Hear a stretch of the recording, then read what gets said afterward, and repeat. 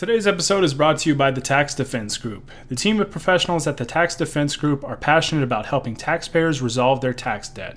Their services include basic tax preparation, tax audits, resolving large tax debt, and more. They actively represent taxpayers throughout the entire USA. If you need help resolving your tax issues, contact the Tax Defense Group. Call the Tax Defense Group today at 800-850-7973 to get started. That number again is 800-850-7973, and you can visit them online at thetaxdefensegroup.com. Are you thinking about starting a business or a side hustle? For all businesses to be successful, you need a website. Writer Junkie offers website development, content writing, and SEO services for business websites. Call Writer Junkie today at 805-587-7966, and you can visit them online at writerjunkie.com. We recently launched our website, ucaststudios.com. With articles about sports, special interest topics, and more, we have some cool stuff on our site. To read our content, please visit ucaststudios.com.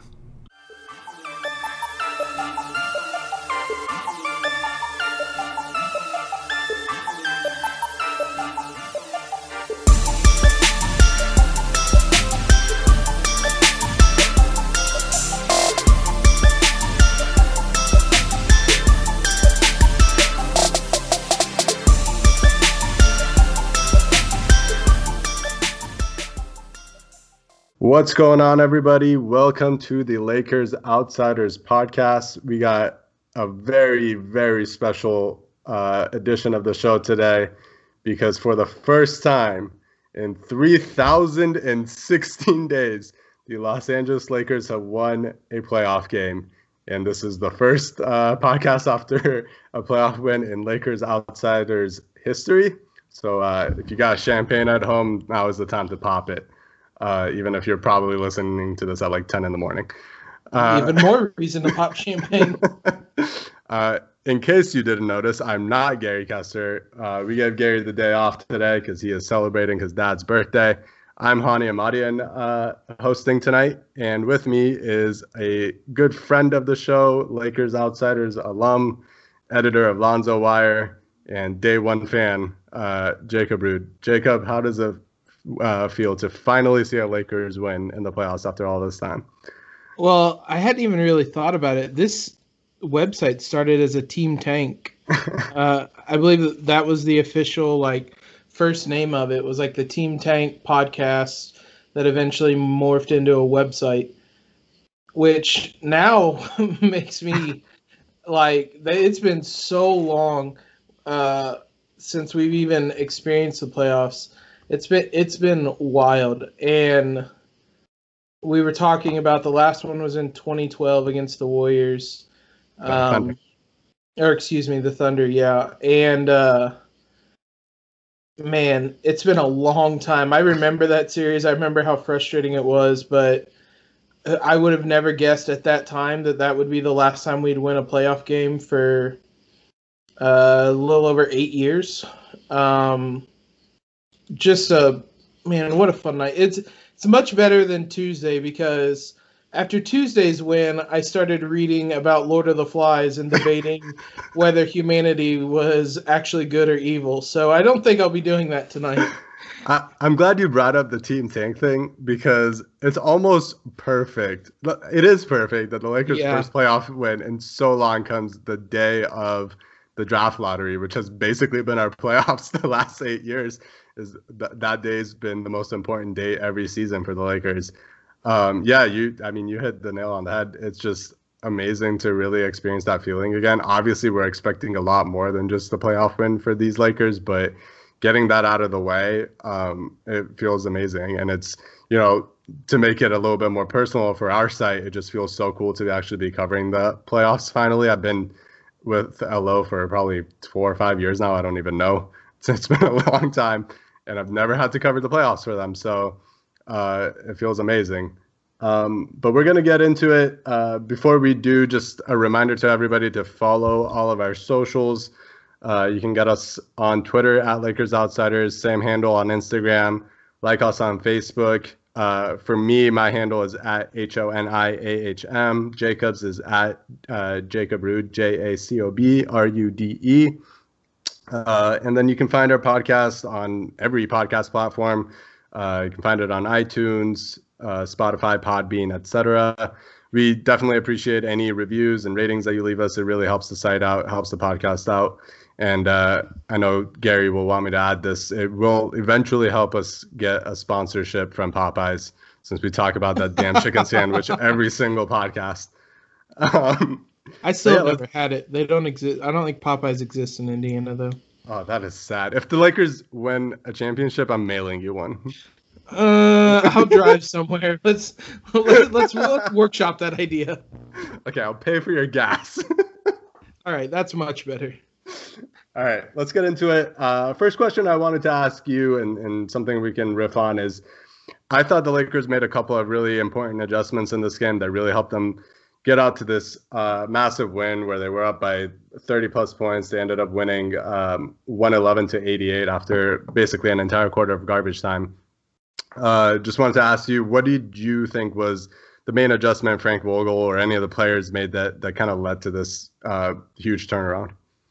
Well, the Lakers ran this really cool offense tonight called making shots. I'm not sure why Vogel held it until game 2. Maybe the media can ask him after the game. But, yeah, I mean, honestly, for the most part, it did simply come down to that.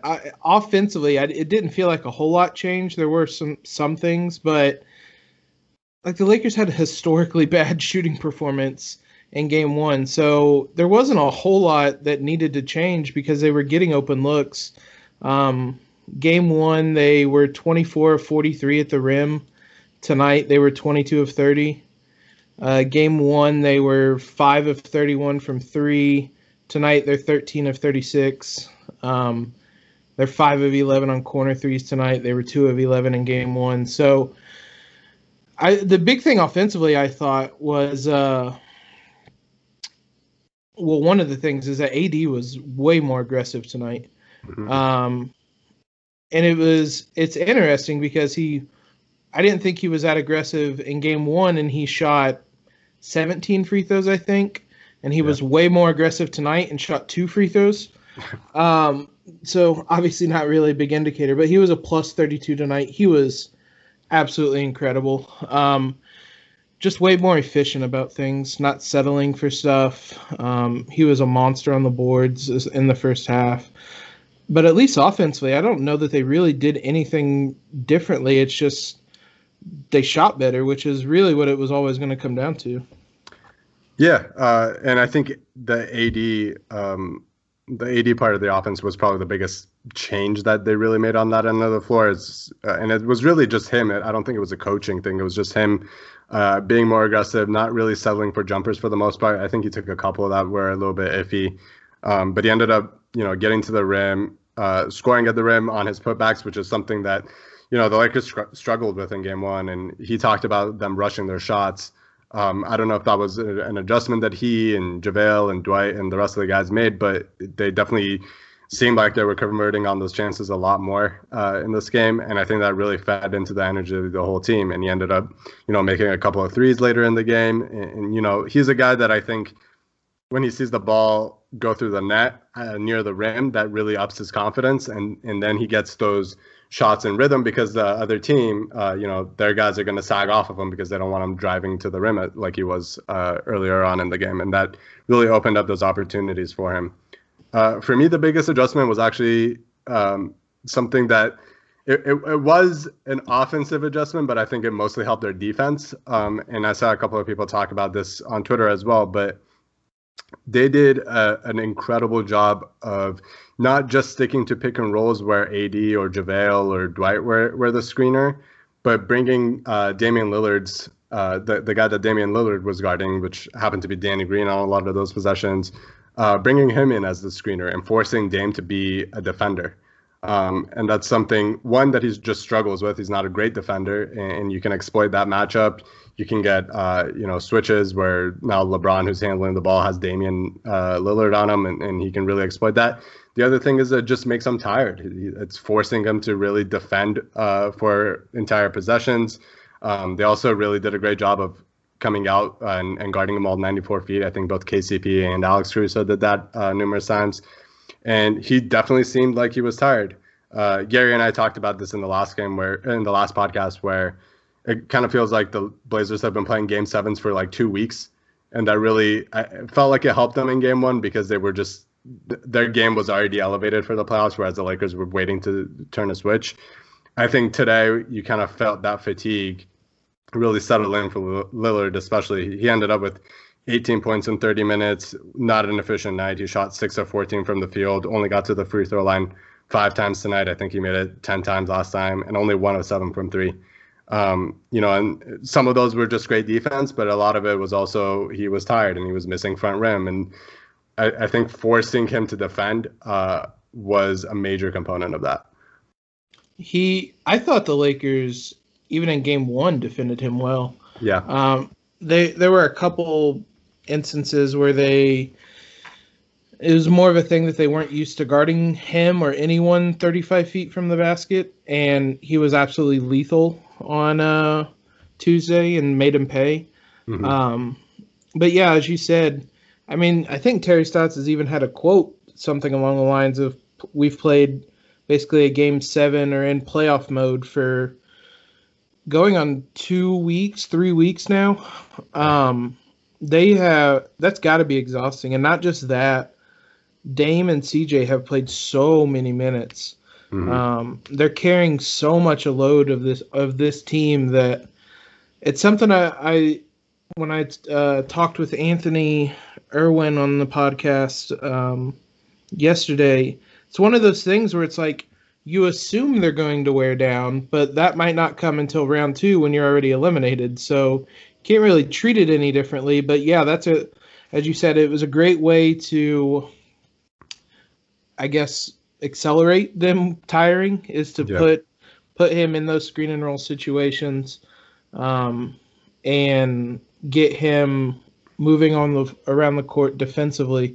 I thought the other big thing tonight, not even just offensively, first quarter they actually came out and were really good. Yeah. In the bubble before tonight, they had a net rating of negative 1.5 in first quarters. Tonight it was 32.8. Seems a little better. Yeah, a minor improvement. And really the starters as a whole played well. The starting 5 played 13 minutes, the most common 5-man lineup. 153.8 offensive rating, 61.3 net rating. Is this the part where I give you the floor where you can brag about JaVale tonight? Yeah, I mean, this is I joked about it with Gary on Twitter as well. We'd been kind of talking about, he had struggled throughout the bubble, but in game 1, we both really thought he played a pretty good game. It's just that, his presence on the floor is sometimes a negative just because it clutters up the spacing. He can play a good game and it might still have a negative impact on the team because AD doesn't get all that space to himself. Vogel didn't really make an adjustment on that. I don't think they basically played the same minutes of AD at the 5 today that they did in game 1, as a ratio anyway. AD obviously played fewer minutes today because he didn't play the fourth quarter. One change I did see, and I'd have to go look back and see how much of an impact it really made, but it kind of felt like they used JaVale as a screener more when both of them were on the floor rather than the other way around where they usually have AD screening for LeBron and JaVale in the dunker spot. I'd have to go back and see how much that actually impacted it, but it was kind of an interesting wrinkle that they threw in there.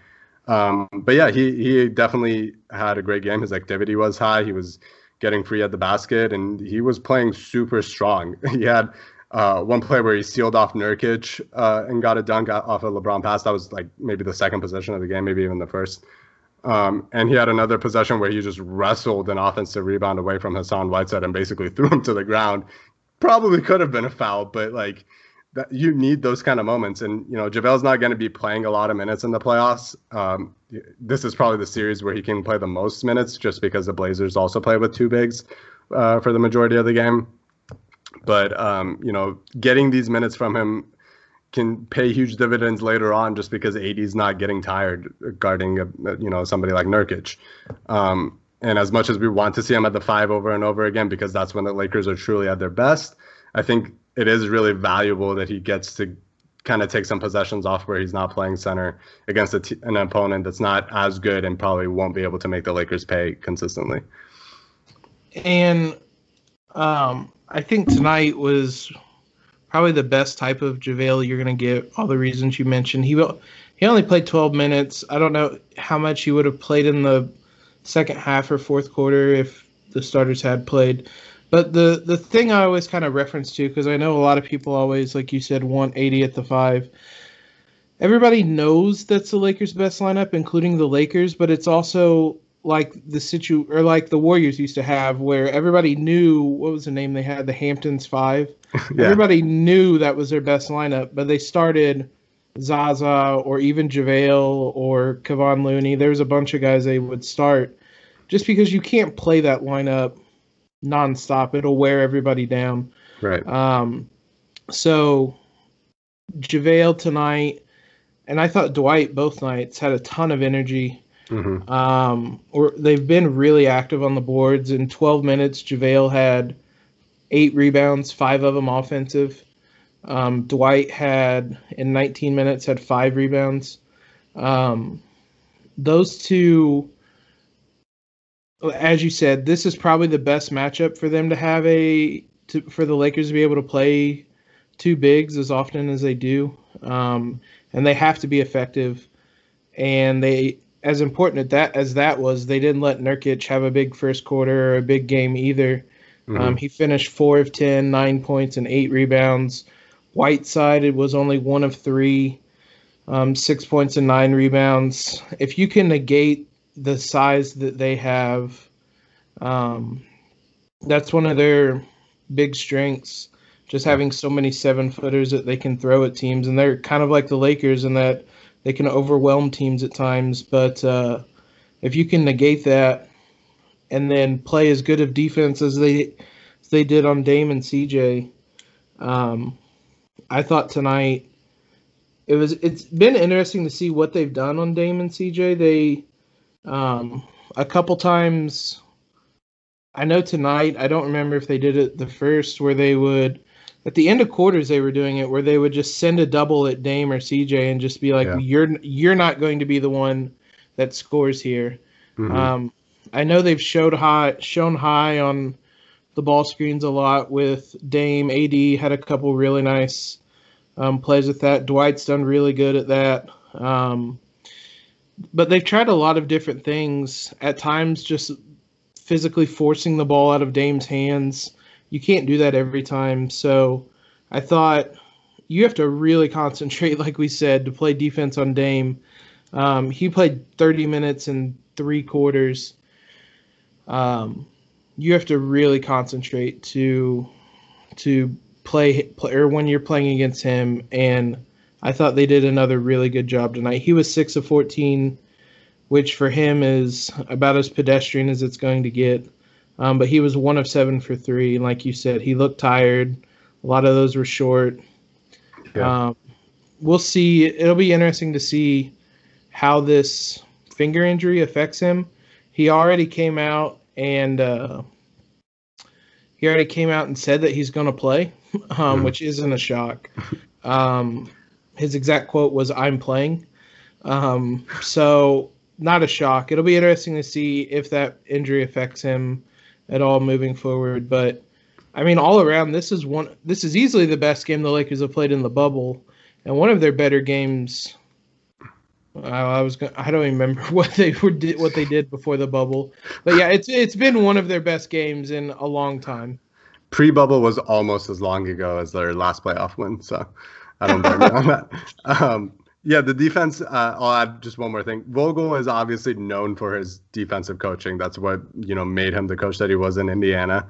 And what I really like about his coaching defensively is that he'll change it up. He's not going to guard you the same way over the course of the whole game. So sometimes, yeah, you're right, they trap him. Sometimes it's just a hard hedge and recover. They had only one possession this game where I believe they had Caruso guarding Lillard, and Kuzma was just kind of like off to the side, not really guarding anybody, but at the free throw line, just waiting to step in if Dame was going to drive to his right. And that left LeBron and AD, or two free safeties, basically guarding three guys on the weak side. And they ended up getting a steal there because Dame kind of didn't know what read to make. And he was throwing it over to the corner where there were two giant dudes waiting to steal the ball. So like those little things, that's only one possession, but it's one possession where Dame might have gotten a shot. And if that shot went in, who knows how the rest of his game could have gone. Maybe he gets a little bit of confidence because he sees the ball go through the net. Those little things really change a lot in the playoffs, and I'm really glad that Vogel is kind of experimenting with these things. And this is going to be really important in the second round if the Lakers do advance like we think they do. They're probably going to see James Harden, and James Harden is an entirely different beast even than Lillard, who is a perennial MVP candidate at this point. And they're going to have to be able to do this same kind of stuff to really make him think about what he's doing offensively. All right, let's move on. I always love Twitter after a win or a loss because it, leads to a lot of hot takes on either end. The Lakers were frauds after game one. Now the Blazers are frauds, and we should bring the Suns back. So we're gonna have a little bit of fun with that. We're each gonna give a hot take after this game. Can be about anything. Could be about the Lakers. Could be about the Blazers. Could be about the rest of the playoffs. Could be about Popeyes. Well, I can't give a hot take on Popeyes because I again haven't had it. See, I don't know how much of this is a hot take. It might have been a better hot take on Tuesday. I don't think the Lakers are going to lose again in this series. I think this is going to be 5 games. I think I predicted 5 or 6 beforehand. Yeah. After how it played out on Tuesday, I was worried.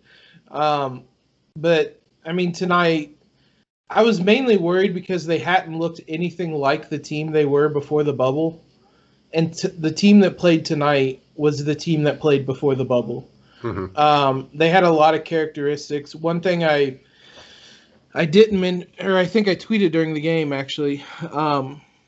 In the bubble, they hadn't really had one of those runs that I wrote it, or I called it like a punch you in the mouth type of run where they rip off a 15-1 run. I think they did it. I mean, technically, I think they did it in the second quarter on Tuesday, but that was to close a deficit, and it doesn't really feel the same. Yeah. Tonight, they were up around 6-7 points, and then had like a 13-2 run to close the first half. Mm-hmm. And it was one of those runs where it just kind of takes all the momentum away from the other team. And then they came out and did it again in the third quarter, and that was it. The game was over at that point. It feels like tonight, and again, like you said, maybe this is just too much of a takeaway from one game, and it feels like tonight they kind of got their groove back, and I would not be surprised if they just go on and win the next 4 games of this series. Yeah, my prediction was 6 games, but it's wild how far the pendulum swings from one game to another, but it definitely does feel like they are going to get the gentleman's sweep. It feels like the quintessential LeBron team in the playoffs where they take game one to just feel the opponent out. They might lose, but they're going to come out the next game and just punch you in the mouth. And LeBron didn't even have to do much in this game. He only scored 10 points, had 7 assists. I think he orchestrated the offense really well. He probably had a ton of hockey assists, but he had a pretty chill night, and they were able to get AD going and get some of the role players like KCP hitting 4 threes and really waking up after a pretty disappointing bubble so far. So yeah, it definitely feels like if the role players kind of hold this level and LeBron comes out and takes care of business, that they're going to be winning the next 4. My hot take is more about a singular player, and it's not JaVale. I think we're going to end up at some point in the playoffs, and I think it's going to be as early as the next round. We're going to see Markieff Morris as a starter. I loved everything I saw from him today. You look at his box score, he only had 2 points, 6 rebounds, 2 assists, had a block, and he was only a +3. But man, his defense tonight, it was amazing. All credit to AD and the bigs for how they guarded Lillard in pick and rolls, but I don't think anybody was as good as Markieff Morris today. He was doing an incredible job of hedging, especially when he and Caruso were playing together. He would hedge just long enough for Caruso to get back in front of Lillard and then recover quickly on, somebody like Melo, who he was mostly guarding. Melo ended up with only 2 points, I think, today. What I love about Markieff is that he just plays his role so perfectly. He's not doing too much. He's not ISOing.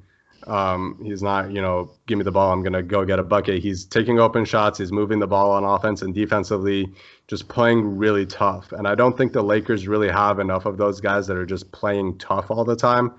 And Markieff, ending up as the guy that takes JaVale's spot in the starting lineup eventually, which I think has to happen for them to beat the Rockets and the Clippers. I think that makes a lot of sense. A lot of people want Kuzma to play that position, and that makes sense because Kuzma's had a great run recently. He didn't do a whole lot today, but I think he played well. But to me, it makes more sense to keep Kuzma off the bench and give you that spark, while Markieff is somebody who plays a lot better within the flow of an offense because he doesn't have to do much. And he's going to give you that defense, and he's going to space the floor around AD and LeBron, and he's just going to make the right plays all along. Morris is really the perfect type of kind of big to play with LeBron. LeBron pretty much always has these types of guys on his title teams. Channing Frye, to an extent, was that guy. I guess Kevin Love was technically that guy in Cleveland. The bigs that can just knock down threes and, as you said, play their role. There's a ton of those guys in Miami. I mean, I think Chris Bosh was more than that, but I know Rashard Lewis was there for a while. Maybe like a Shane Battier, who's more of a wing but played the four a lot there. I think Mike Miller probably fits that role too. Yeah. And you made the point that I would have, that he's so good at just playing his role. Mm-hmm. He's fine being the fourth or fifth option on an offense. He understands what he needs to do. Tonight he had... With AD, he had a 29.6 net rating.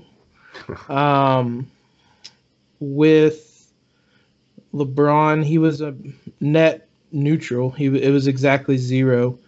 But he's been really impressive. Both playoff games, I thought. Mm-hmm. I was trying to see some of the other numbers for him, but no, I like that, and especially if they play Houston, which it looks like they will next round.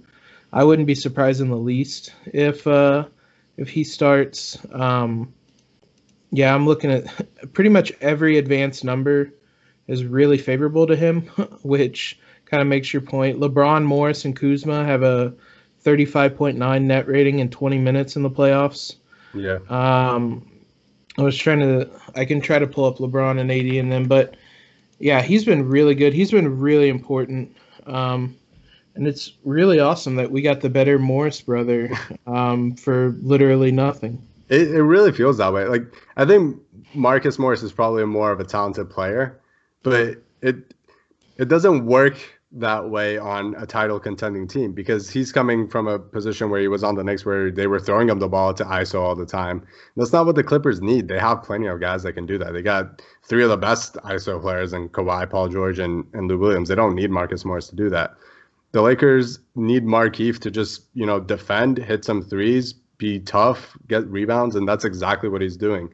And, in a potential series against the Rockets, he's perfect because he can guard wings, at least bigger wings, and you're not really sacrificing anything in the front court. He's still tough getting rebounds. I think you could still get that offensive rebounding edge against the Rockets small ball lineup if you just have Markieff and AD out there without really giving up a whole lot of they're going to give up more threes now because they got bigs on the floor. I think he's a really perfect fit for that. And, knock on wood, but these first 2 games have kind of shown me that he's a reliable player in that sort of series. Yeah, I was looking at Houston's starting lineup. I mean, we're looking way ahead now. But yeah, you could feeling confident. We win 1 game and we're talking about Houston. Yeah, I was just looking at their starting lineup. Regardless of where he plays. I mean, honestly, that was the move after game 1 when everybody was talking about changing the starting lineup. I would have rather had Markieff as the starter. Kuzma you need a scoring off the bench. Yeah. Especially in those second units. And Kuzma has definitely been the Lakers' third best player in the bubble at the very least, if not better. So as good as he's been, I would still put him or have him coming off the bench. He can still play big minutes. He played 20 minutes tonight. I don't think he probably played much at all in the second half. And he's still being effective. Yeah, Kuzma only played 5 minutes in the second half, which really, even before, we were talking about this before we went live, even before the Lakers emptied the bench, they went a lot deeper tonight in their rotation than they did in game one. Both Dion and JR played minutes in the first half, which didn't really surprise me because the Lakers cannot rely on, even when they're really hitting shots, I don't think they can rely on KCP and Danny Green as much as they did in that first game. And I was really surprised in game one Dion didn't play because he seemed like exactly the type of player we needed. So it was nice. It was nice seeing them get in.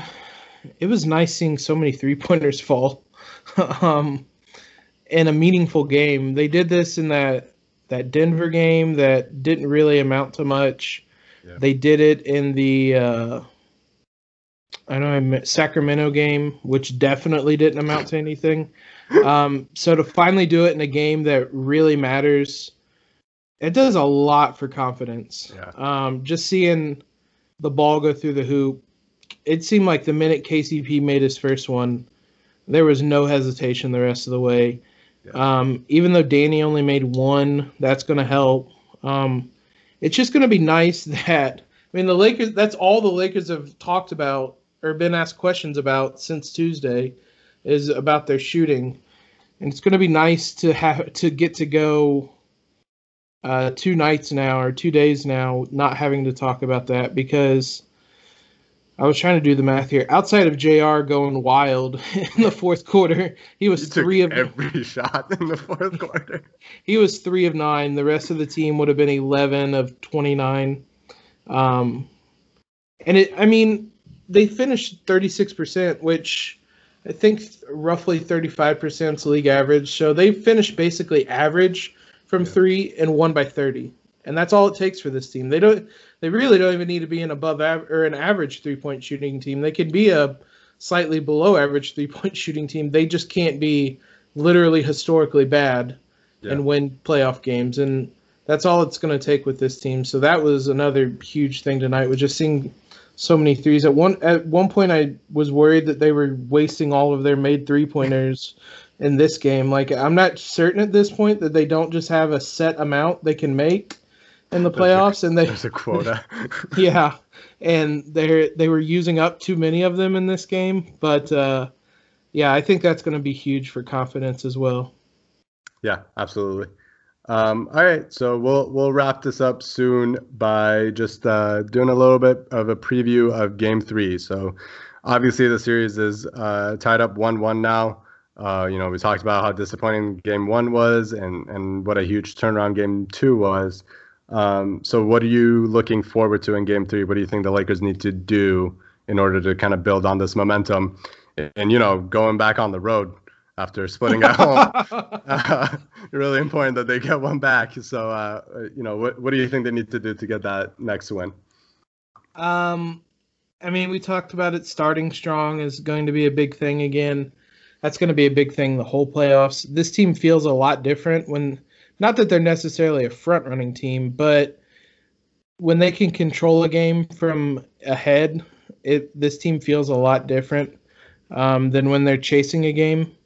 So that's always going to be the big thing with this team, just another start like tonight. And like you said, just seeing how they continue to defend Dame, they've changed it up. Mm-hmm. Because that's what playoff series are all about, just punches and counter punches. The Blazers are going to figure out what the Lakers did to Dame today and to make him go what I say, 6 of 14, but 1 of 7 from 3, and they're going to adjust, and it's going to be a matter of how the Lakers continue to defend him and try to keep him out of the game, basically, because, man, I said it after game 1, he is absolutely terrifying in a close game. Every time he came down the court in that game 1 in a close game, I was absolutely terrified because literally the moment he crosses half court, he's in range, which kind of goes back to the first part. Just don't let it be a close game. That takes away a big part of kind of, I don't want to say fear factor. I doubt people are afraid of, or the players are afraid of him, but Dame seems a lot less lethal when 135-footer doesn't give them a 2-point lead versus making it a 12-point game. Yeah, and I totally agree with you. Getting out to that quick start, especially defensively tonight, they really put the shackles on the Blazers and held them to, I think, 58 points through 3 quarters. That was the hottest scoring team in the bubble. Out of the 22 teams that were in the bubble, the Blazers were the best offense. And holding them to just 58 points through 3 quarters, before garbage time started is insane. And when the Lakers are playing that well defensively, and they played pretty well defensively in game 1, but it wasn't really at this level, then it allows them those opportunities to get out and run. And they were so much better at that today. The pace of the offense was a whole lot better. They weren't turning the ball over on those fast break opportunities. So really just that first, 6 minutes with those starters coming out strong, really, really setting the tone defensively, and then getting out and running and getting some easy points. Since the half court offense with the starters isn't as great, that would do wonders for the team. Because honestly, I think if they come out strong and build a pretty big lead in the first and second quarters, I would be pretty ready to call the series a wrap. I think if they win the next game, it kind of feels like the Blazers lost their chance. Yeah, and I mean, momentum's a hell of a thing. I would have felt a lot differently about tonight. Once the Lakers came out in that first quarter and were really taking it to them, I felt a lot more comfortable. Yeah. That was a response of a veteran team, a LeBron James-led team tonight. And it's a lot of guys that have been in the playoffs. They knew the stakes, and they came out and executed. And it does seem... this just feels like something that's going to come back to bite me. It does feel like the wind was kind of taken out of the Blazer sails tonight. This is more or less what we expected the series to look like. Definitely not to the tune of a 30-point lead, but when they're clicking like this, and like you said, LeBron didn't even really click necessarily. But when the team is playing like this, there's just too many weapons, and the Blazers struggle way too much defensively. Melo looked rough defensively tonight. They just have too many things, too many weapons. If they come out strong, get another kind of 10 to 12 point lead in that first quarter, I already think the series is over, but I think at that point it's my hot take was that the series was over. Let me frame it that way. But I think if they get that double-digit lead, then it might be a wrap, because this Lakers team, if they can continue this momentum for a second game running and kind of get back into the mode we saw them before the bubble, if they can replicate that at all, then I don't think the Blazers really have much of an answer. Yeah, so basically what Jacob just said is that SoundCloud DJ Augustine is finished. I don't put this Harrison Hex on me. What, Luke Williams with a mixtape or with a SoundCloud or whatever it is? Yeah, I didn't quite say that. Damian Lillard's still terrifying, but Carmelo Anthony, Wenyen Gabriel, and Hassan Whiteside are decidedly not terrifying. Oh, man, we're going to get the Hassan Whiteside game next time. Although I guess we kind of got that in game 1, weirdly enough. Yeah, we did. Could you hear him yelling Vroom as he ran down the court? I think I heard them before the opening to yell ready or not. It's amazing, as someone pointed out on Twitter tonight. Physically, Hassan Whiteside looks like he should be able to dominate games. It is amazing how little of an impact he can have on games. Even he had 3 blocks tonight, and even then, he was a negative 14. It is impressive. My guy was getting his cardio in. All right. That'll do it. As always, just remember, everybody, to like and follow us on all your social media platforms. It's Facebook.com/LakersOutsiders, Twitter and Instagram @LakersOutsiders. You can find me on Twitter @HONIAHM. You can follow Jacob @JACOBRUDE on Twitter, and also follow @Lonzo Wire, where you'll see all his work about Lakers legend Lonzo Ball, if you want to follow his career with the Pelicans. And future Timberwolves legend, I guess, LaMelo. Oh, yeah? Or they could trade the pick for Lonzo and get Lonzo and D'Lo on the same team together. Could have been? I thought I saw some PTSD flashbacks from D'Angelo when they got the first pick. He thought, oh, no, they're going to trade me for another Ball brother. Man, that is depressing. Yeah, and then you can also follow the podcast on every podcast platform: iTunes, Apple, Podbean, etc.